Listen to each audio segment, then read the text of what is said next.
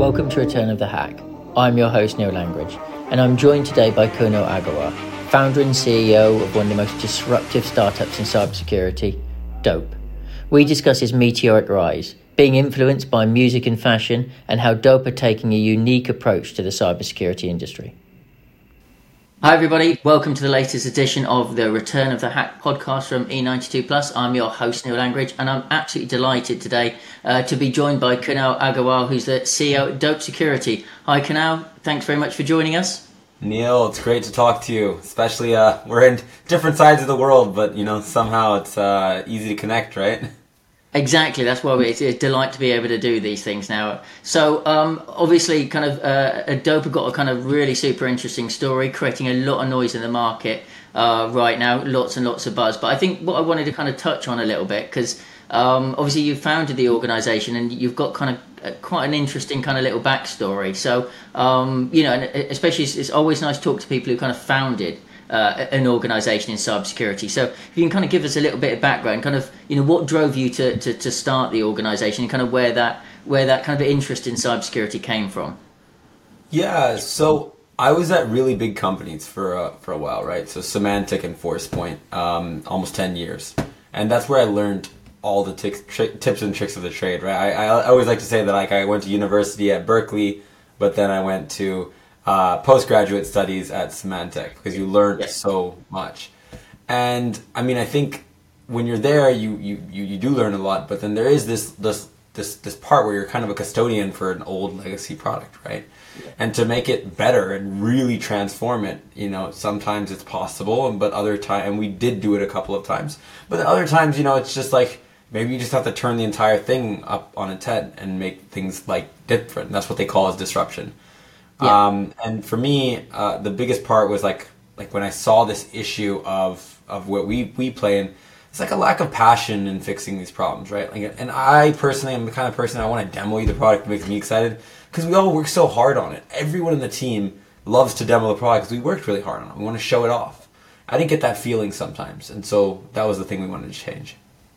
Is that kind of one of the ironic things in a way about the cybersecurity industry, that the adversaries, the bad guys that we face, we call the term hacking, which is probably not always a good term, because hacking doesn't mean bad. Hacking can be good, and we might touch on that in a little bit. But kind of hacking is all about being disruptive and breaking stuff. But actually, sometimes in cyber we do get kind of set on that path that's been defined by legacy solutions, and it can be a little bit difficult to be kind of truly disruptive in the way that our adversaries are being. Yeah, I mean, these organizations can be very executive-y, which sucks, right? I mean, and I say executive-y because it's like, I can't tell you the amount of times where people in certain positions wouldn't be able to tell the products apart, right? They wouldn't know how to use them. And is it their fault? I don't know, right? But I can tell you, if you're, the CEO of a race car driving company or a car company, or if you're, you're inside of fashion or design, or you're making clothing and whatnot, those people usually have a good background in those things. And they can understand it and show it and do those things. So it's a little bit of a different story. So, yeah, I mean, I think that's that's at least my thought processes on it, is that everyone should be able to use and showcase what you're working on.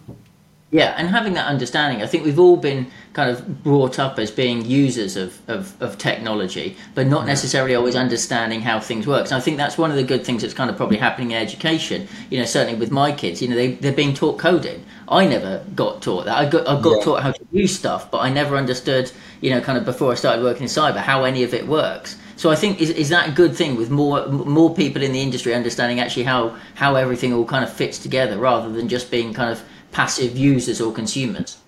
I mean, I think there are a lot of people that used to do exactly that, right? If you think about a company, there will be a large amount of engineers in that company. The question is that, are the people at the bottom also as educated, and their ideas are able to flow through and be understood by people at the top? And sometimes it doesn't happen, right? And it shows, right? It shows so well. Go and look at any product out there and try and get using it. The user experience is terrible. Why is that? It's not because the designer is particularly bad at designing things. It's because the PM is not necessarily drawing out the drawings of how this should look like in collaboration with an engineer and a designer. You know what I mean? So it's kind of that background needs to be there, and that is, maybe it's not that easy to find, which is why we have our secret superpower in Dope Security is to make beautiful user experiences. Yeah, and I think that kind of engineering philosophy is hard. I mean, kind of, I think it is mythologized a bit within technology. Going all the way back to HP starting in that garage that everybody remembers. But I think it's nice to be able to hark back to that. But it's nice to be able to kind of try and retain that philosophy as much as you can of being builders. Yeah, I mean, we have very humble beginnings here, right? Like, all of us, we're about 31 people now, but we all came from Symantec or ForcePoint. And we were the people that were really driving and really trying to make a difference and really, really there. We were very passionate. And so much about Dope is passion. And I tell people that, like, we say it all the time here in California, and we wanted to bring a little bit of that California vibe and energy out into the world. And that's why we call it as Dope Security. Yeah, I mean it's a great name. It really is. So, but where did this passion for yourself, kind of on a personal level, where did that come from in terms of, kind of, was it from an early age in terms of wanting to kind of, have this getting into tech and getting into cyber? Yeah, I mean, so I'm born and raised in San Jose in Silicon Valley. We used to call it, right? I mean, we still call it that. But when you're here, you are surrounded by these companies and giants, and you're inspired by them.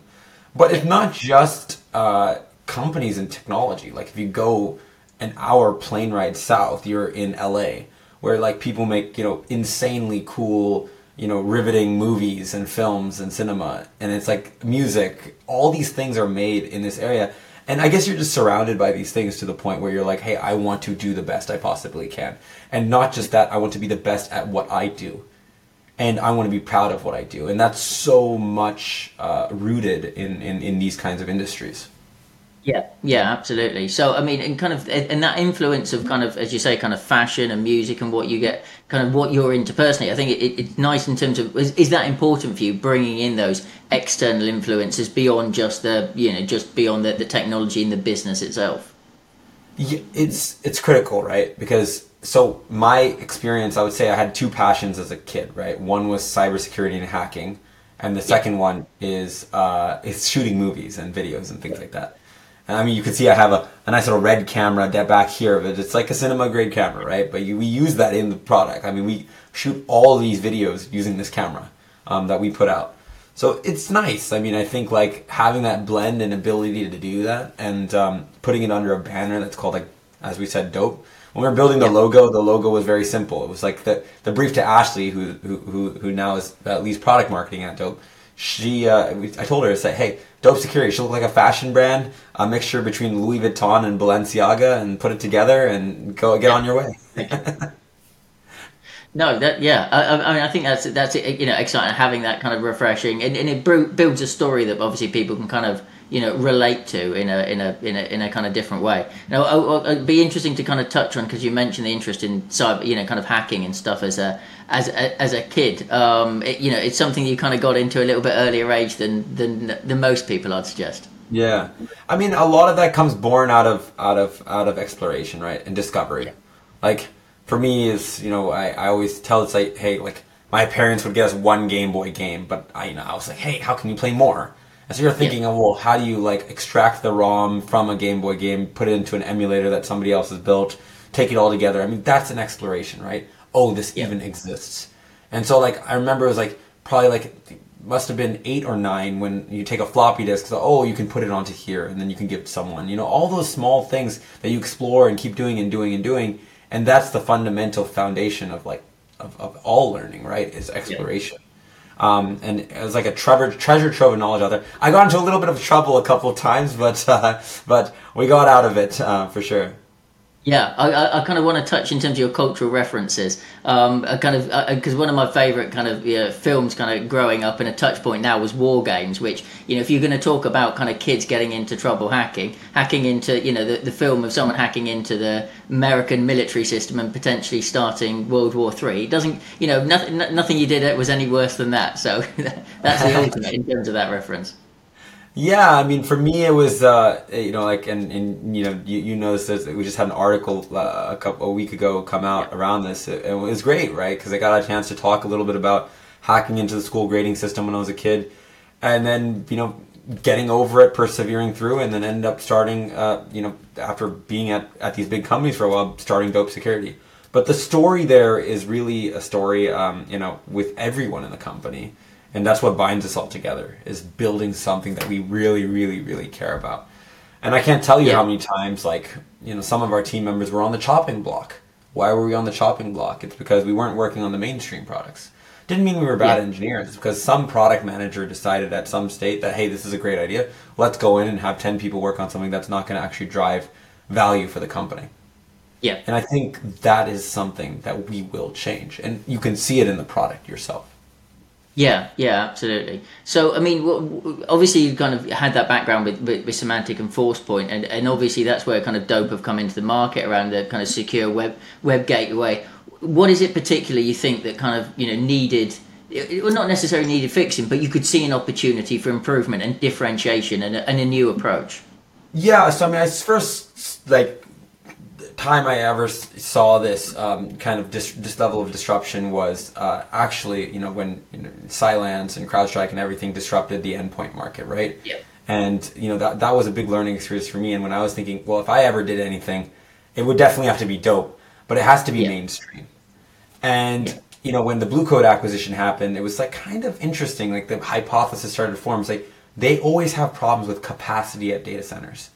And everyone always kind of threw out the idea, oh, this was done on the endpoint, we wouldn't have any of these problems. So it's not like insanely novel. But when I was at ForcePoint, I saw this firsthand, how bad, because I had to deal with, because I was in product management, right? So you see these problems all the time. And finally, on May, May 4th, founded Dope Security with the blessings of all my old bosses and things like that. And we all worked to, we were able to go in and actually start something different. And if you think about it, all these technologies work a very particular way. Is that you take your internet connection, you reroute it to a data center, and then from there it goes to its destination. Which, if you think about it, Neil, it's like you taking a flight from Heathrow and then going to Germany and then going to Ireland after that. Like, why would you do that? And the same thing exactly happens every day with people's internet connection. Yeah. And I think kind of when we talk about cybersecurity, especially from a user experience, and I know that's kind of a key part of kind of what you guys focus on.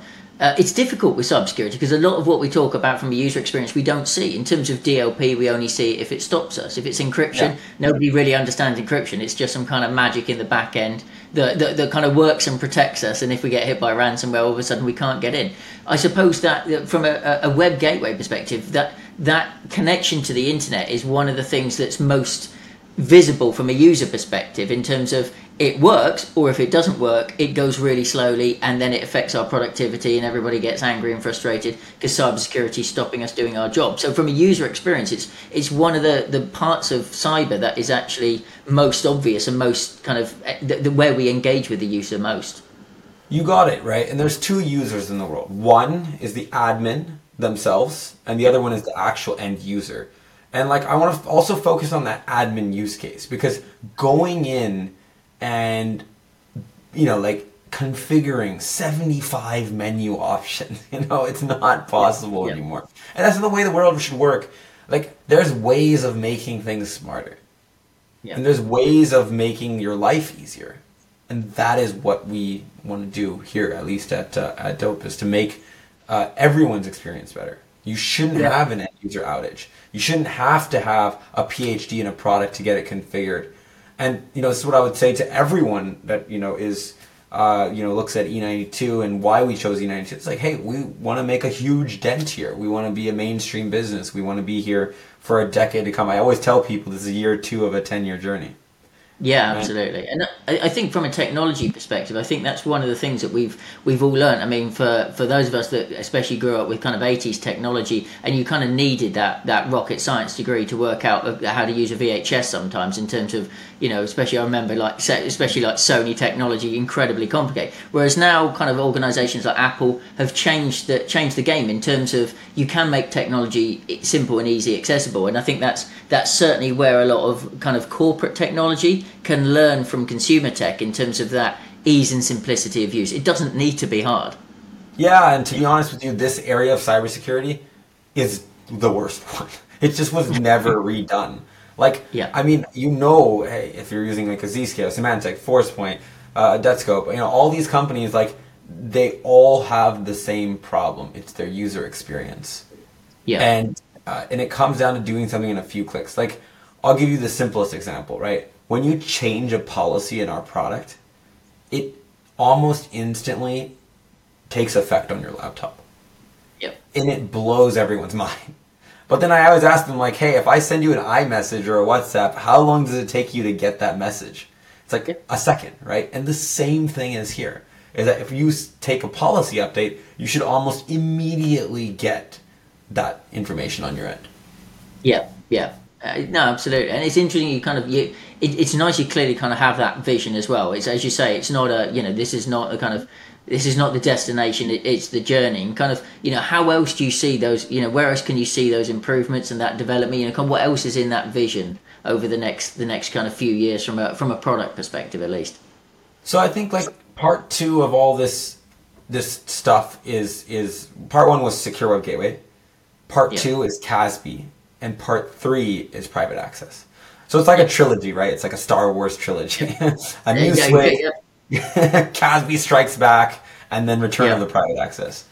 And I think that when it comes to CASB, we call it CASB Neural.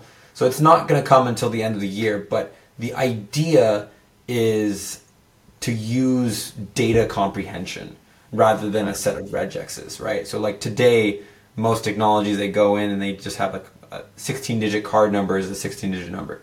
It's not very effective. The world is much better today. You can understand documents and summarize them in, one API call. So let's use that to our advantage to actually give customer. And we show people this roadmap and user experience, and they love it. Why? Because it's a few clicks. That's it. And you get your CASB up and running, no problem. Yeah. And has the changes, I suppose, that they're kind of obviously, it's so easy, but it's kind of inevitable in talking about kind of pre-COVID and post-COVID. But that kind of post-COVID explosion, distributed workforces, people being from home, kind of, mobile, any device, is that one of those things that's kind of giving you, in a way, a bit of a license for Dope in terms of being in the right place at the right time to kind of make this kind of fundamental change in terms of how to do things? Yeah, I mean, I think that if we had come out with this technology, like, just a few months after COVID, then we would have gotten like a significant, because there was this huge move to making sure that a lot of devices are protected. But timing doesn't always have to be, completely perfect. It's also, we have a very clear differentiation against any of our competitors. They are stopover, we are fly direct. It's very simple and depends on what you want to do, right? And I cannot tell you, like, we used to find that 66% of the time you'd be rerouted to the wrong POP, right, with these products. And it's slower, it doesn't support HTTP2, it's like, I mean, imagine the fact that like there is a data center for most of these proxies in Heathrow near, London, but like that means if you're in Ireland, all your traffic is always going through Heathrow. That makes no sense. Why would you do that? And of course, it's like if people like 75 menu options with 3 different consoles, I mean, fair enough, but it could probably be a little bit better. Yeah, absolutely. And where do you see you guys kind of fitting in terms of, kind of some of those kind of wider themes and trends where people talk about in cybersecurity around kind of things like kind of zero trust and that, that move to kind of least privilege and, kind of really kind of trying to and again, that's kind of looking at taking a reset as to how we've traditionally kind of looked at cybersecurity and what we let users do and not do. Yeah, so I these frameworks I usually say I personally try to look at them as guiding principles rather than like entire products that have to be created. Like, to be fair, when we say private access, it is another word for it. It's called zero trust network access. Yeah. Essentially a fancy way of saying that, hey, you can access the following URLs. And those URLs, basically the servers are behind a firewall. They're not publicly accessible to the world. So now, rather than you having access to everything inside of a network with a VPN, you're only accessing a set of resources. So yes, absolutely, we're 100% with those things. But it's all about making it easier, right? A large part of zero trust is also about group-based policies, right? Really, it's like, hey, Neil and Kunal have access to this resource, but everyone else in the company doesn't. And what you'll notice, Neil, is that in our product, it's actually a few minutes to get up and running like that. To enable single sign-on is a checkbox, you know? You just check the box, hit save. To import your users, you take a link, you copy it in, you authorize the import from 365 or Google. So within minutes, you can have a zero trust policy for accessing the web. Very cool. Very different. Very different. Yeah, no, absolutely. Yeah. I mean, and how do you kind of view in terms of it kind of the kind of I suppose a conceptual view in terms of how organisations kind of approach cybersecurity, and in terms of there's always that kind of, there seems to be a competing viewpoint from within the industry as to whether we still need to have a proactive cybersecurity, we still need to defend, or we need to work on the basis of, organizations are going to get compromised. The bad guys are always going to be that one step ahead, and we need to work on the basis of kind of worst case scenario and being able to understand what's going on kind of topics like where do you sit in terms of the industry, and in terms of the approach that we need to take to defense. Well, I think first and foremost, people need to spend less time, figuring out how some of these things work. I mean, the reality is that these are all tools, right? Our product, any other product out there, they're a tool. And, whether you use it or not depends on your use cases and whether it makes sense for your organization. But the most important thing that, I personally can do is push towards ease of use and experience. Yeah. Because that means that you can have more people focused on those wider range of problems rather than them spending their entire day managing some tool. Yeah. For me, that creates efficiency in the organization, right? And I think that's what we see from at least some of the newer players, and we're starting to see a shift. And I want to also make sure that we're leading that shift into to focus on UX.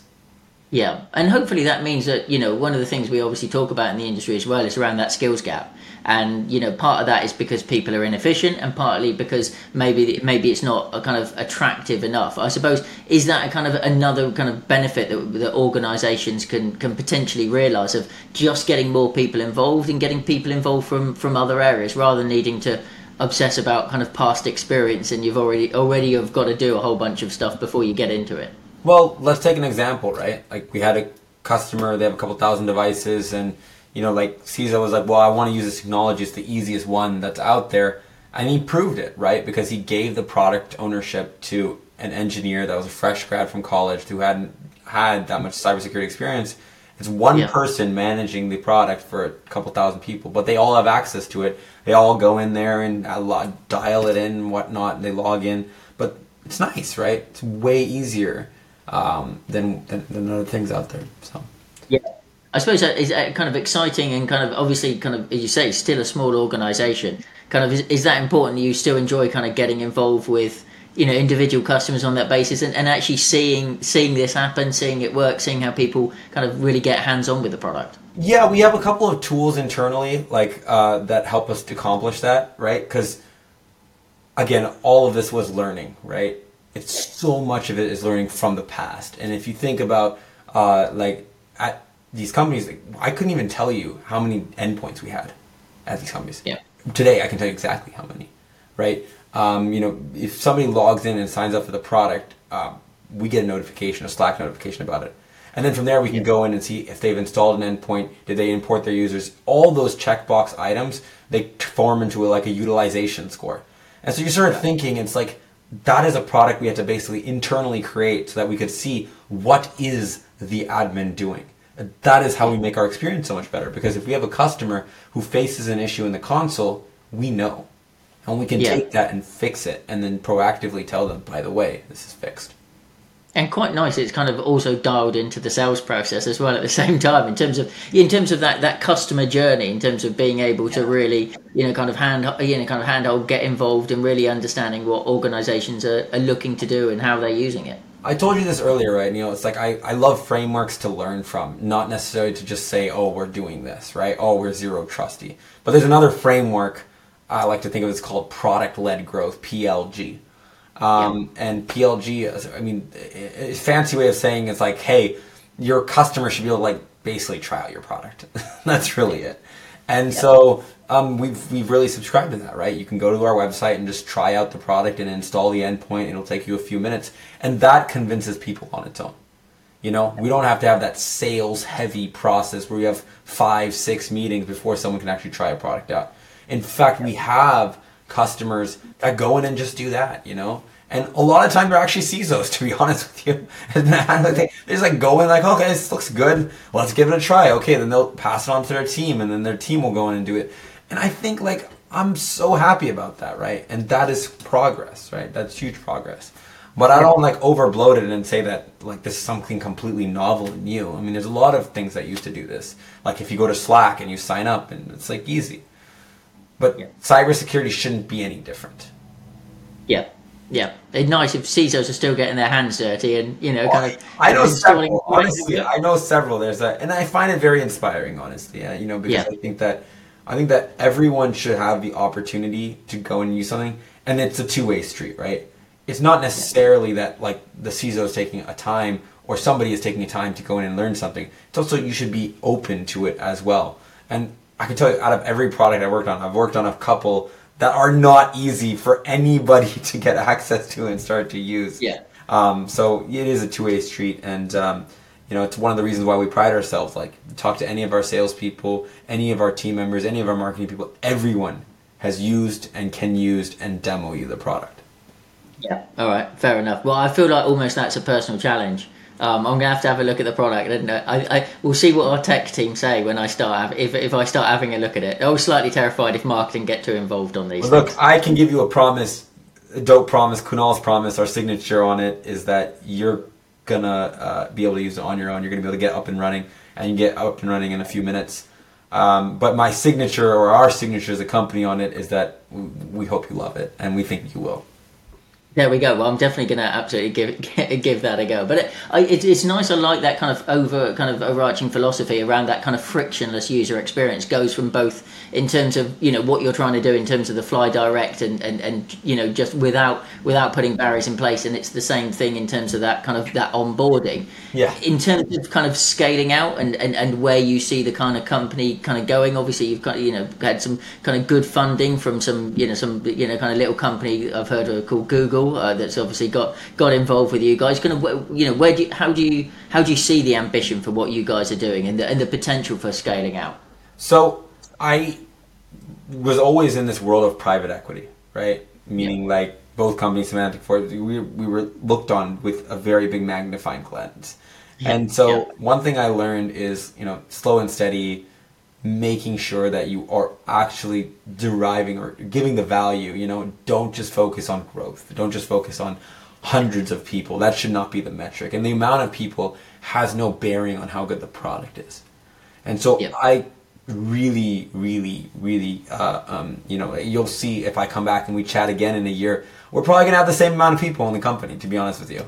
I don't think that's going to change. Why? Because we don't need that. What we need is we need to be really particular and tuned into the customers and do more with less. And I can tell you honestly, like our team size, it's not any smaller or bigger than a lot of big products that a lot of people out there use. But there's ways in which we've optimized ourselves, right? In some companies, you'd have a couple of DevOps engineers that would go in and do this. We utilize CI/CD automated pipelines like GitHub Actions or a Circle CI, etc., so that when we push a change, it takes care of the deployment process. I mean, I'll have you know, Neil, like when we make a change to our endpoint, a second a pull request is raised, it actually goes through a set of like 6 QA tests, 3 Mac, 3 Windows, as a build acceptance. So before we even, like, it's completely automated. So things like that, like, obviate the need to have as many people, and instead you have specialization and very smart people that are working on the problems. I'm like proud to say, like, you want to make a front end change tomorrow, few minutes it'll get deployed to live to production, right? That did not happen at Symantec or ForcePoint. That doesn't happen in most cybersecurity companies. Yeah, and that's exciting because I suppose from a team perspective as well, you can do something, you can see the benefit of it straight away. You kind of that kind of that hit and that responsiveness that you can kind of build in yourself. I think is probably really invigorating and exciting because you can see it happening as you go. Yeah, and as we've been there, like we're like I said earlier, it's like I always look at it as like, hey, it's year 2 of a 10-year journey, right? So we're like only 20% of the way there.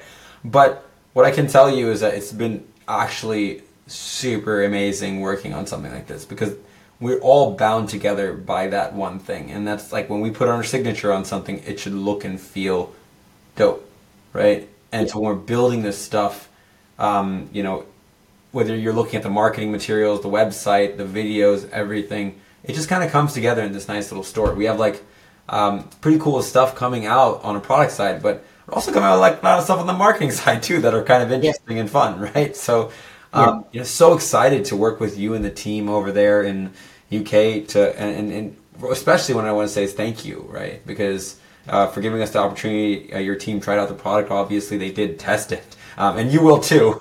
And I think you'll love it because it's so much different and easier to use than anything else out there.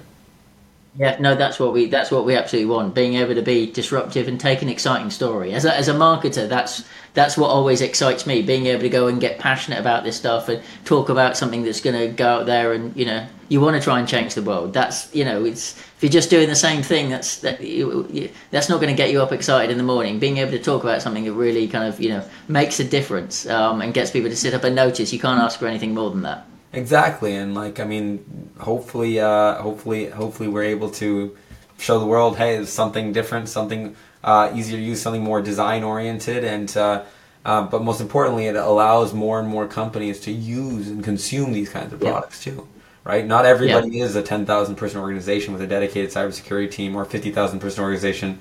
Like, they don't have that capability, but maybe if we make our products easier to use, they will.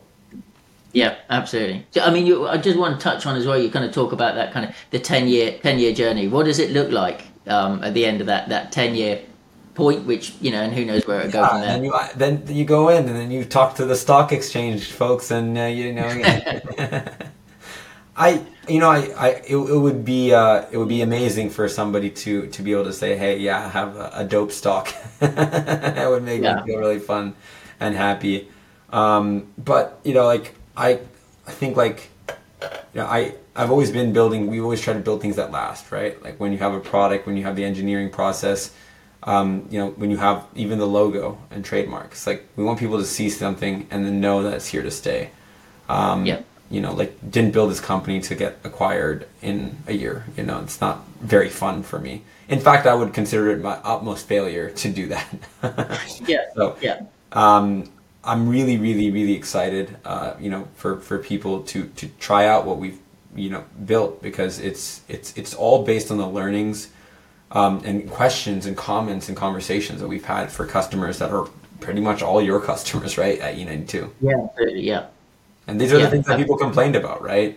Things as crazy as, the language is wrong because it's going through the wrong data center, to, hey, why do I have to have 17 meetings with your company and have 10 people in the room from your company before I get access to product? And we all have a little bit of a chip on our shoulder that we're just trying to, at some point, all of us, everyone in the company, we just wanted to do better. And that's why we're all here. Yeah, absolutely. Well, it's been absolutely kind of a brilliant talking to you. One thing I always like to kind of end, get to the end and ask our guests, in terms of somebody listening, in terms of, I kind of might guess the answer, in terms of people listening, what would be the one thing that they'd look to do to reevaluate how they approach cybersecurity? And obviously, I'd say, download Dope and give it a go. But kind of, in terms of a general approach, in terms of how people can kind of take a bit of a fresh look on, how they're protecting their network generally, kind of what would you, based on your experience, what can people do a little bit differently to try and have a bit of a shift in terms of not just doing, taking the same approach that we always have done? Well, of course, as a practitioner, I always, I I am not in that regular day-to-day position, but I would say like there are a lot of technologies that exist outside of the mainstream world, right? And there's a few of those, right? Like even though we are going into this direction, like I mean, a good example I would say is like SOC 2 automation technologies and stuff like that, like a Drata or a Vanta or whatnot. I mean, these are kind of cool technologies, right? And these are the types of things that maybe not everyone has seen yet, but like, being in touch with those stuff. I would say most importantly, like you'd be surprised at how many of the CISOs I know, they're actually like directly linked in with the venture capitalists as well. And so something I tell some CISOs and whatnot, it's like, you should get linked up with them, man, because you get like a fresh line of what's new and hot and off the press, right?